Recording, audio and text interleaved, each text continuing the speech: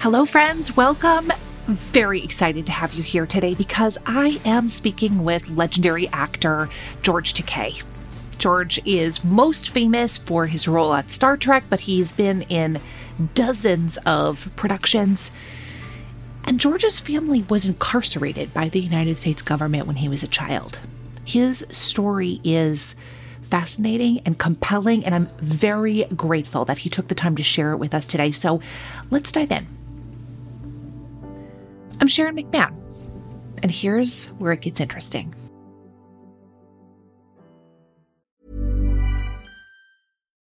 Since 2013, Bombas has donated over 100 million socks, underwear, and T-shirts to those facing homelessness. If we counted those on air, this ad would last over 1,157 days. But if we counted the time it takes to make a donation possible, it would take just a few clicks. Because every time you make a purchase, Bombas donates an item to someone who needs it. Go to bombas.com/ACAST and use code ACAST for 20% off your first purchase. That's bombas.com/ACAST, code ACAST.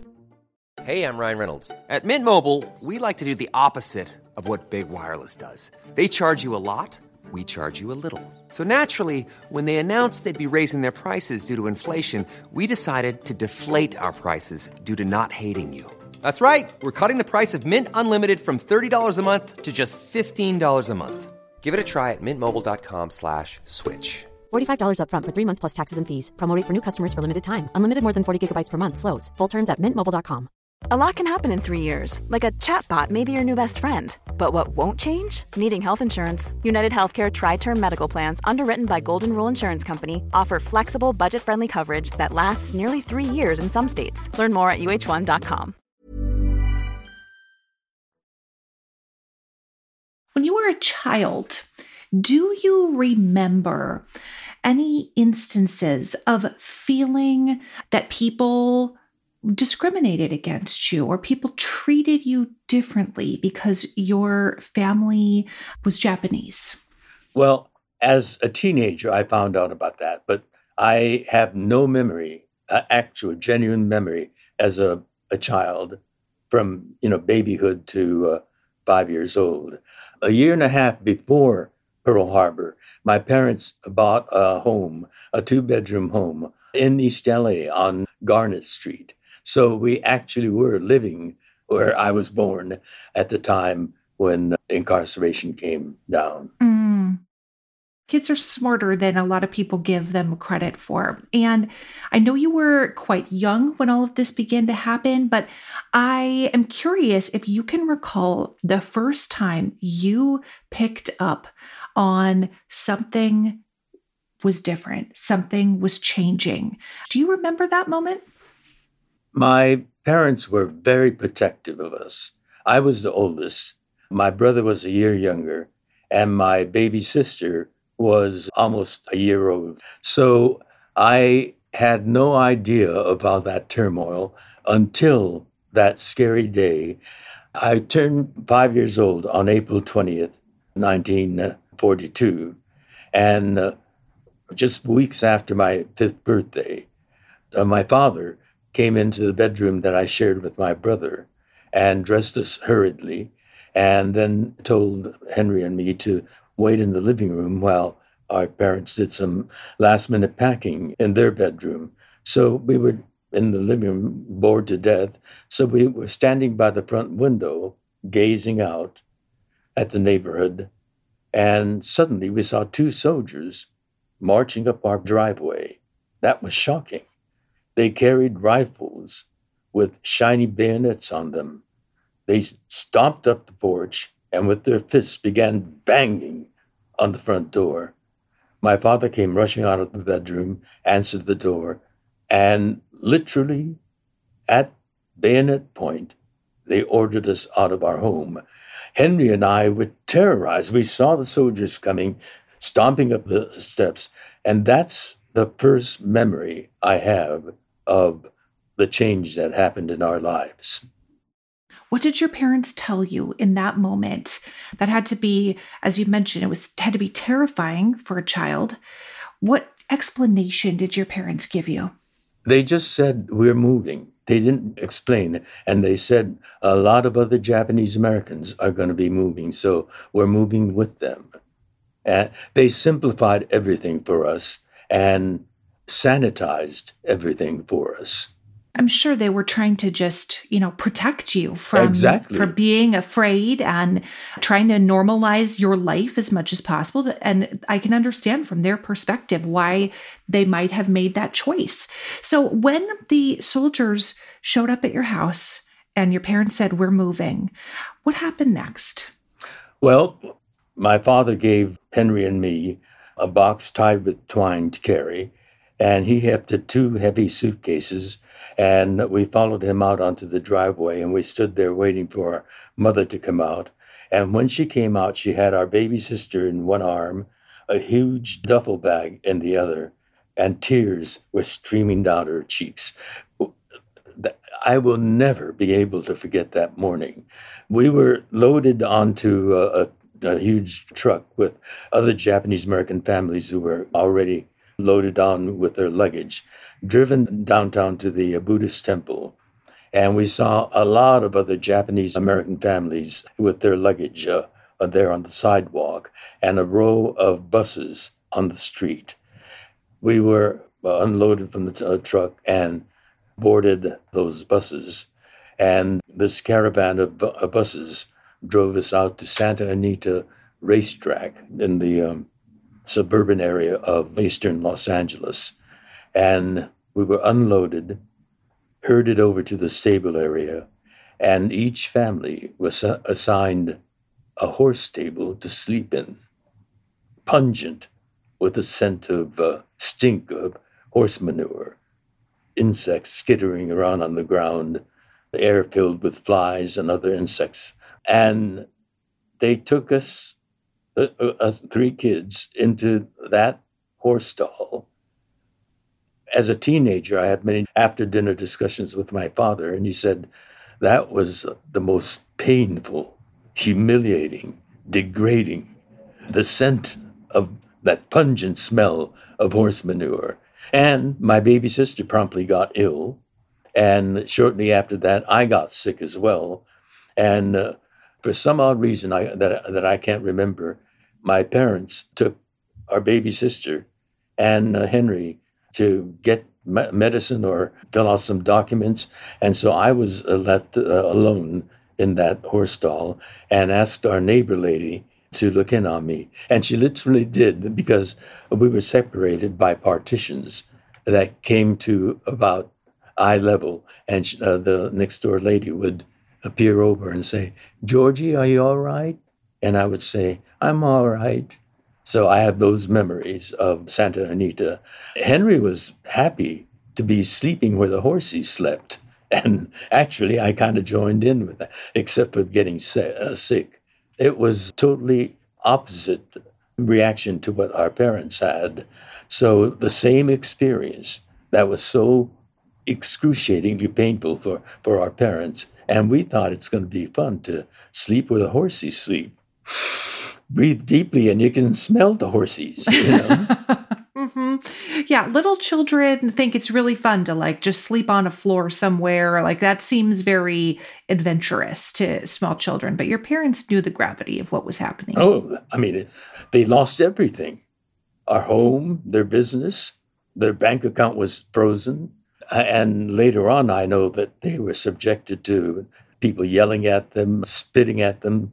My father's car had 3 letters painted on it, JAP, that racist hate word. All that we never knew about until I was a teenager and had these discussions with my father. How long were you at Santa Anita for? About 4 months.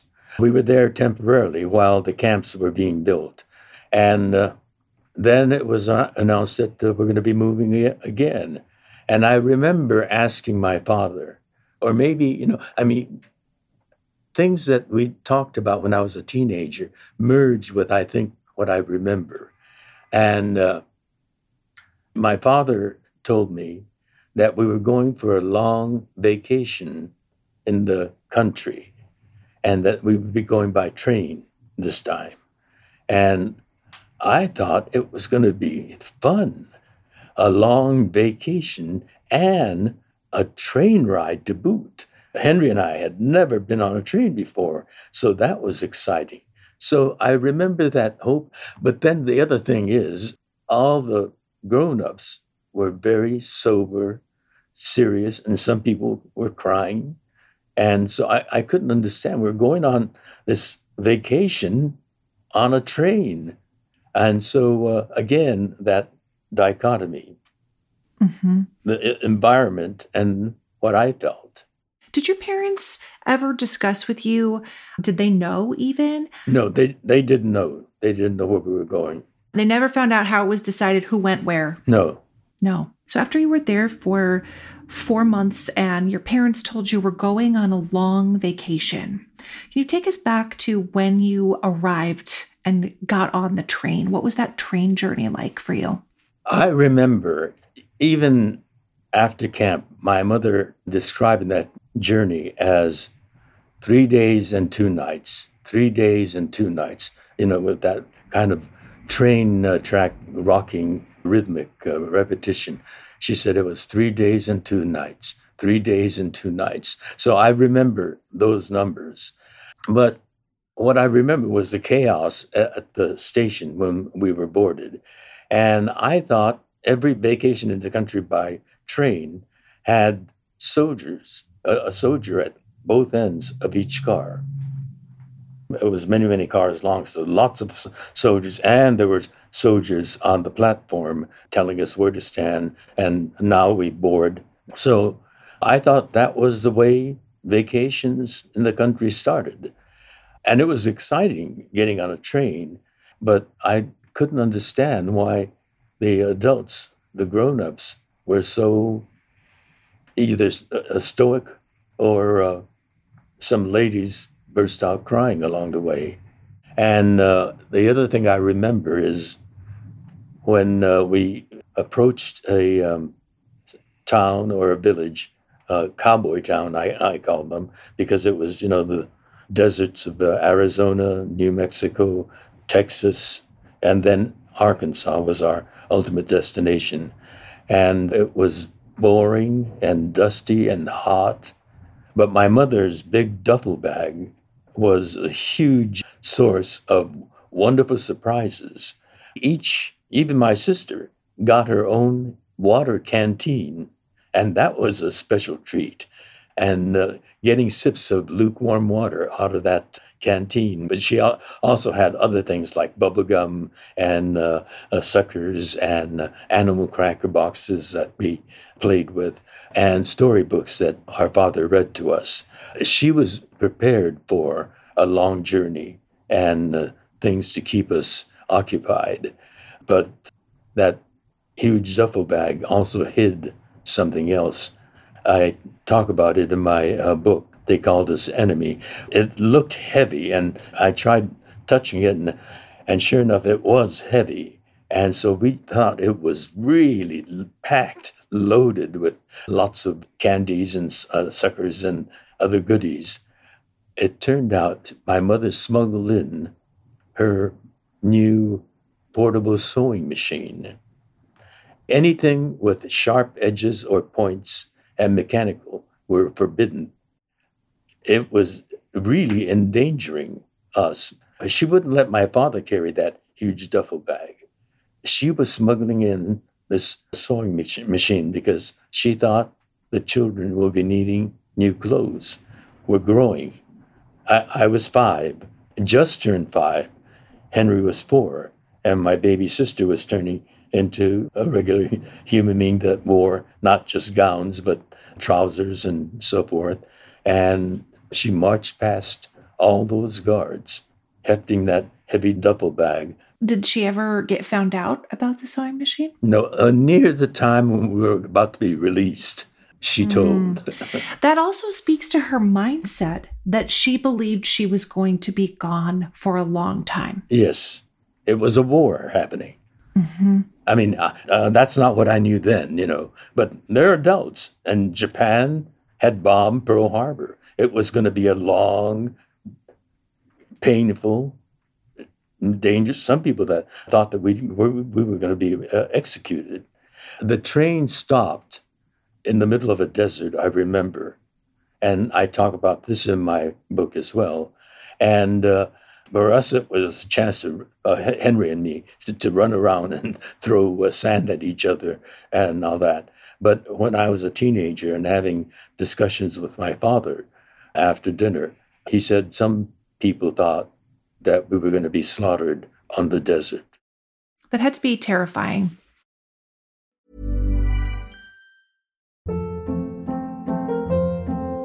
Hold up. What was that? Boring. No flavor. That was as bad as those leftovers you ate all week. Keke Palmer here. And it's time to say hello to something fresh and guilt-free. HelloFresh. Jazz up dinner with pecan-crusted chicken or garlic butter shrimp scampi. Now that's music to my mouth. HelloFresh. Let's get this dinner party started. Discover all the delicious possibilities at HelloFresh.com.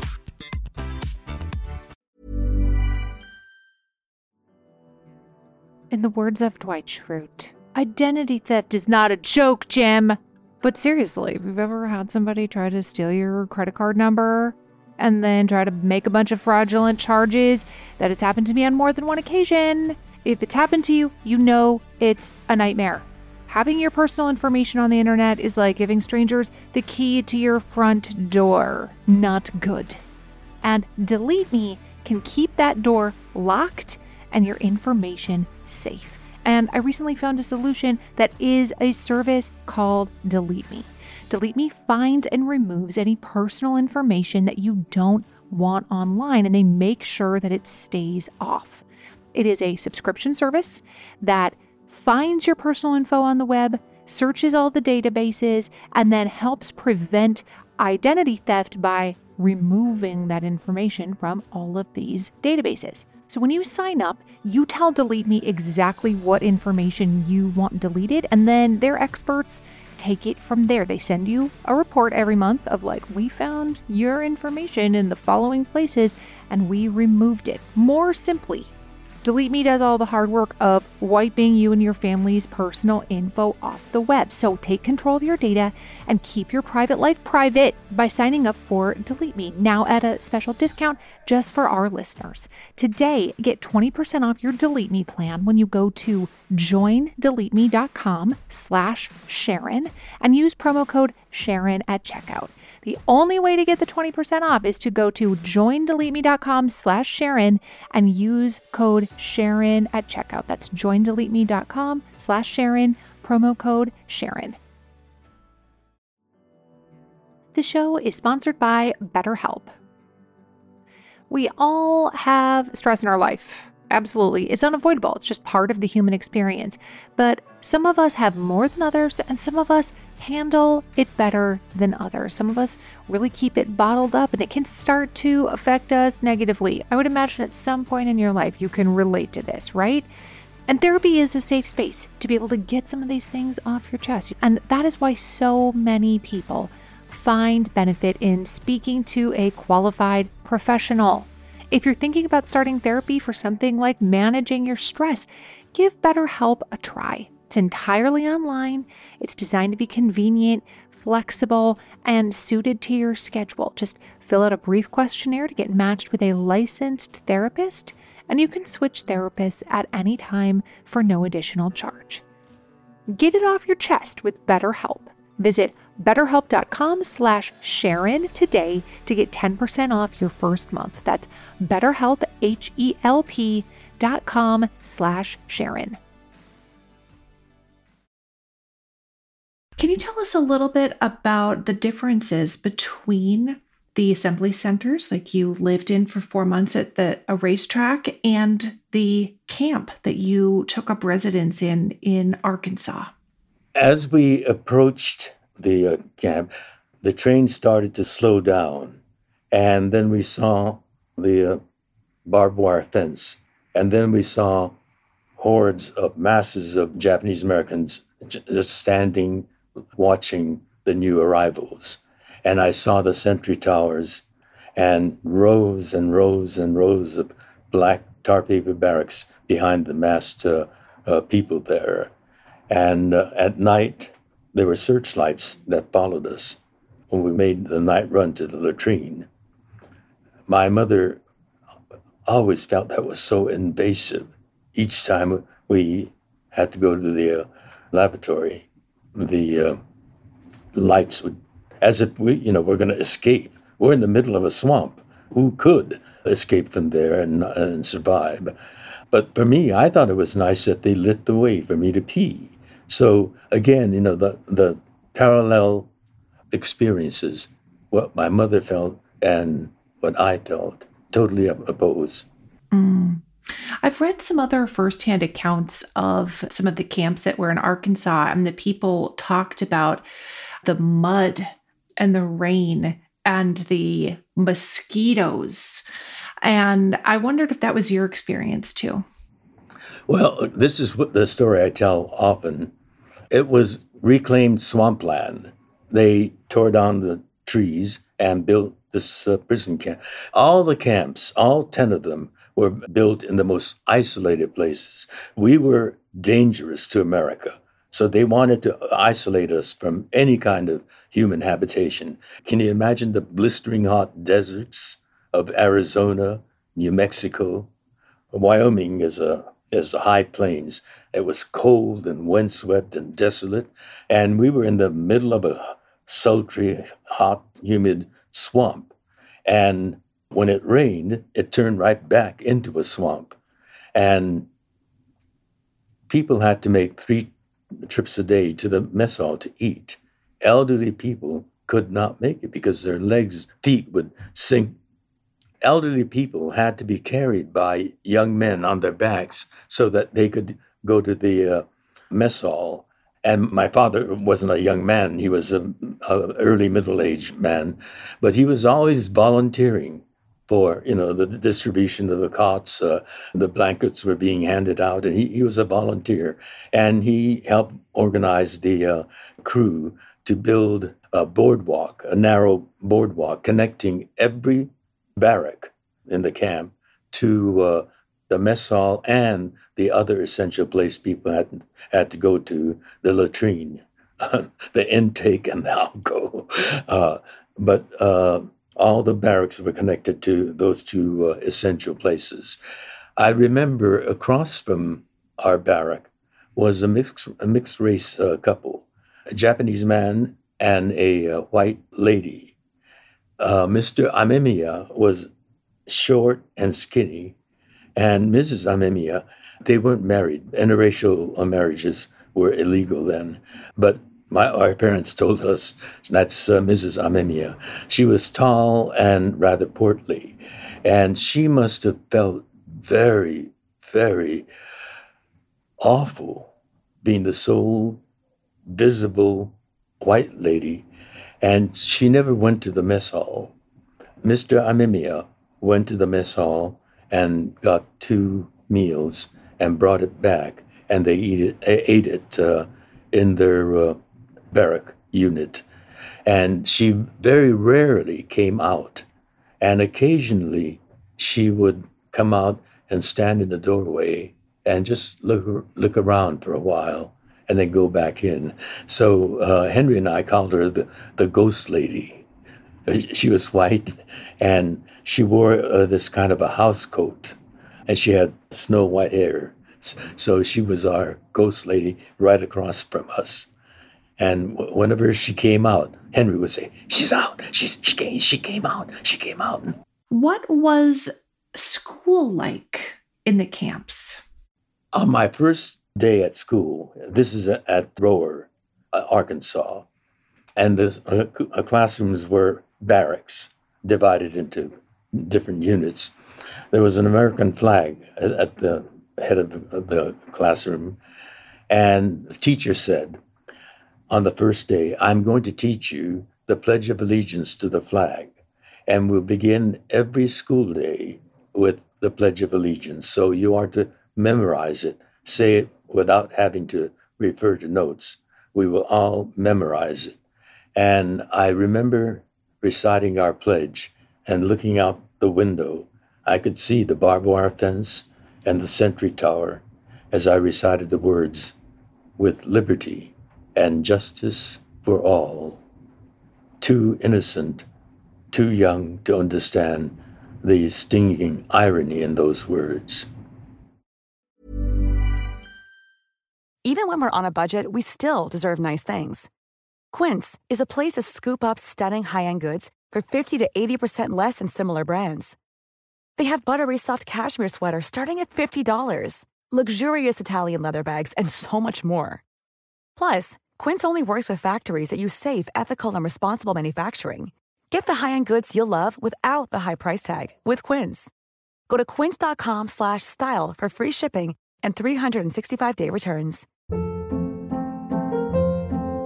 Hold up. What was that? Boring. No flavor. That was as bad as those leftovers you ate all week. Keke Palmer here, and it's time to say hello to something fresh and guilt-free. Hello Fresh. Jazz up dinner with pecan-crusted chicken or garlic butter shrimp scampi. Now that's music to my mouth. Hello Fresh. Let's get this dinner party started. Discover all the delicious possibilities at hellofresh.com.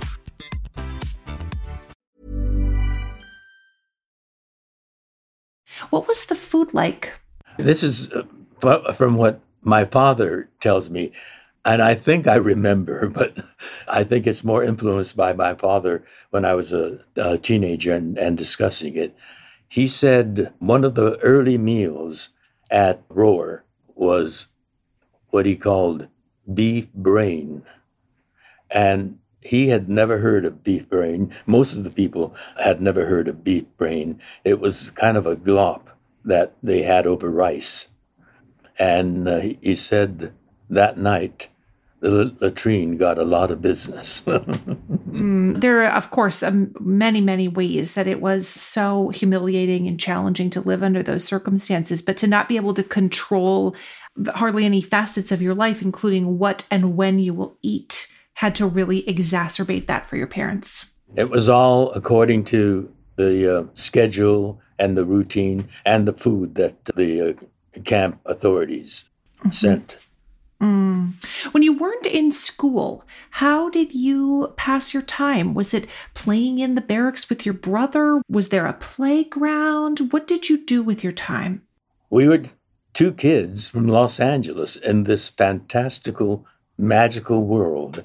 Beyond the barbed wire fence was what they called the bayou, black water, and huge trees rose up from it, and their roots emerged out of the water and twisted and turned and went back into the water and came out and went back in like a snake. It was fascinating. And some of the bayou came under the barbed wire fence, and I saw little tiny black wiggly fish that were not too fast, and I could catch them with my hand and put them in a pickle jar that we got from the mess hall and watch them grow.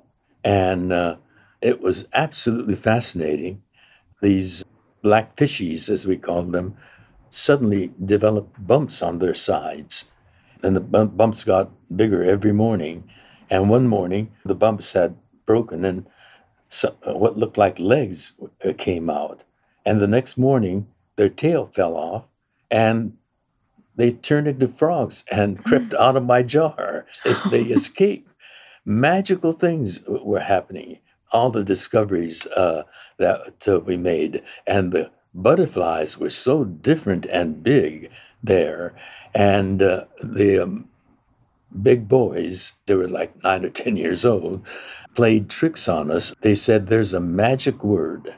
And if you say that magic word just right, the guards will let you have anything in the world that you want. But you have to walk up to the sentry towers and shout out to them all the things you want. And then shout out in a loud voice and very fast that magic word. And so they taught it to me. They said, the word is sakana beach. Sakana means fish, and beach is, and so I thought, what's so magical about that? But if they'll respond to that, I'll do it. But the big boys said, you have to say it real fast as fast as you can and as loud as you can because they're going to be up there. So I started with that in mind and started walking. And as I was walking, they said to me, "Yeah, you better do it right, because if you don't do it right, they're going to get mad and they're going to start shooting at you." And as I approached, the soldiers were down, and they were smoking at the foot of the sentry tower. And so I got as close as I could to the barbed wire fence, and I shouted out to them the magic word, "Sakana Beach," real fast. "Sakana Beach! Sakana Beach!" They got mad, and they bent over and started throwing pebbles at me, and I ran like a bat out of hell, grabbed Henry's hand and ran, and the two big boys were laughing away. I asked my mother back at the barrack, what does this magic word, what's the magic in it? And my mother said, "Sakana means sakana means fish, and beach is beach. So what's magical about that?" We asked our father when he came back in the evening. He was a block manager, incidentally. My father spoke Japanese and English fluently, and so he was able to communicate with the immigrant generation as well as the English-speaking American-born generation. And so he was always away from us, dealing with some uproar in the block or with the block and the camp command. And when Daddy came back, Daddy couldn't figure it out, and he kept repeating, "Sakana Beach, Sakana Beach." And then he started laughing, and he explained to us, "You boys are good boys. You must never use that word. It is a bad word that's meant to insult people, and you don't want to use that." And that's right. But I learned later on there are a lot of magical words that the Japanese internees had for the soldiers too. I can imagine. Yes. I would love to hear about, maybe you learned about this from your parents when you were a teenager. How did they feel about things like the loyalty questionnaires that were given to people who were incarcerated? Do you remember that? Well, I know about that because that was a major change again in our incarceration experience for my parents. You know, a private conversation was impossible there. The partitions in our barrack rooms were paper thin. We could hear the whispering in the next room, and they could hear the whispering in our, and rumors were running rampant. In the camp, the Japanese American community became fractured. There were people that curried favors with the guards or with the camp command, and the people in the camp called them inu, the Japanese word for dog. They are traitors. They're snitching on us. It was a rumor-filled place.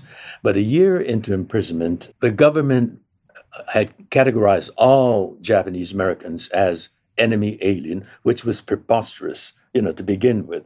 No thought, no evidence of anything. We had nothing to do with Pearl Harbor. But because we looked like this, and they could find no other way to justify imprisoning us, they made up the term enemy alien. We weren't the enemy, and we certainly weren't alien. My mother was born in Sacramento. My father was born in Japan, but brought over to San Francisco as a child, and he was raised and educated and spoke English fluently.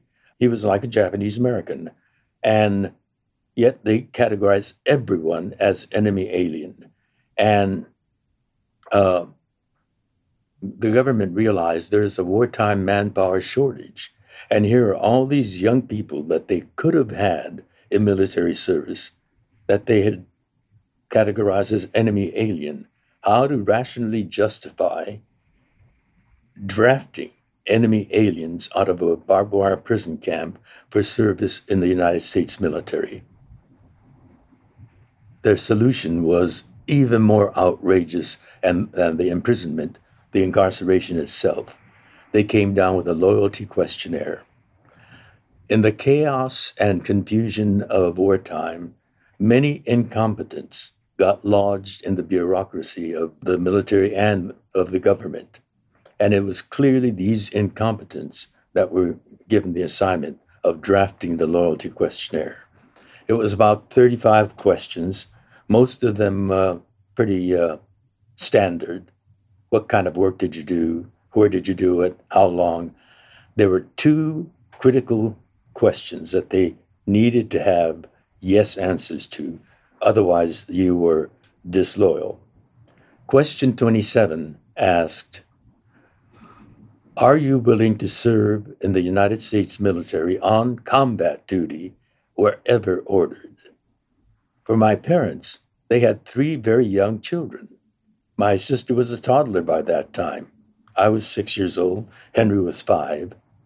They were being asked to abandon their children in barbed wire imprisonment and bear arms to defend the country that's holding their children imprisonment.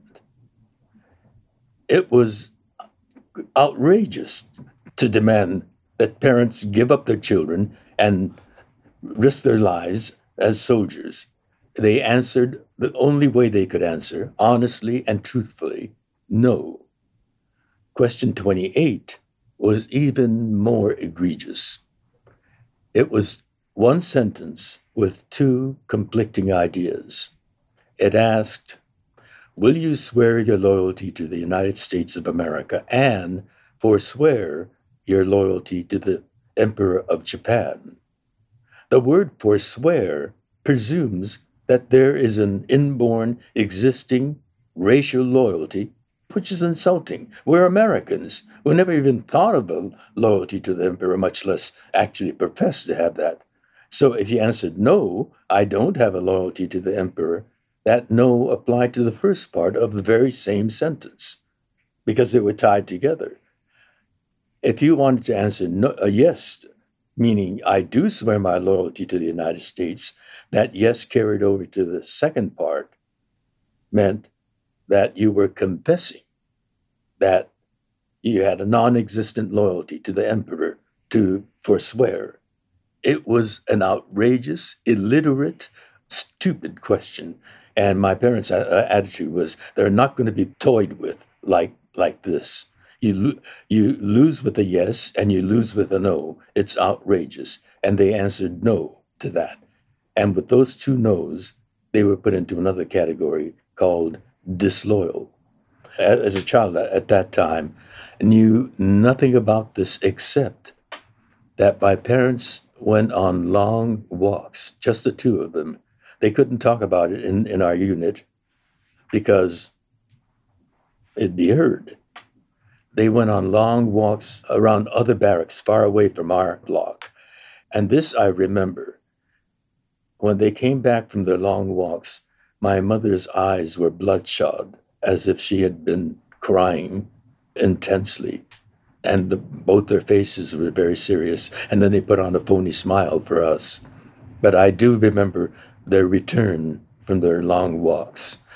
And as an adult, how torturous that must have been for them, knowing how dangerous their situation was already in the camp, and to take that bold stance of answering those questions, those stupid, illiterate, the question 28 particularly, to have no way of answering that correctly, and knowing the great risks that they were taking by answering those questions in the way they did.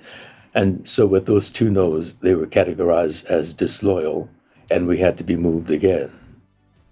Yeah, we could not fit everything into one episode. I did not want to cut anything out of George's incredible story and insight. And so I hope you will join me next time as we conclude our powerful interview with actor George Takei.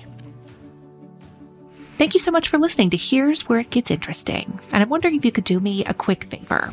If you enjoyed this episode, would you consider leaving us a rating or a review, or sharing a link to it on your social media? All of those things help podcasters out so much. Here's Where It Gets Interesting is written and researched by executive producer Heather Jackson. Our audio engineer is Jenny Snyder, and it's hosted by me, Sharon McMahon. see you again soon.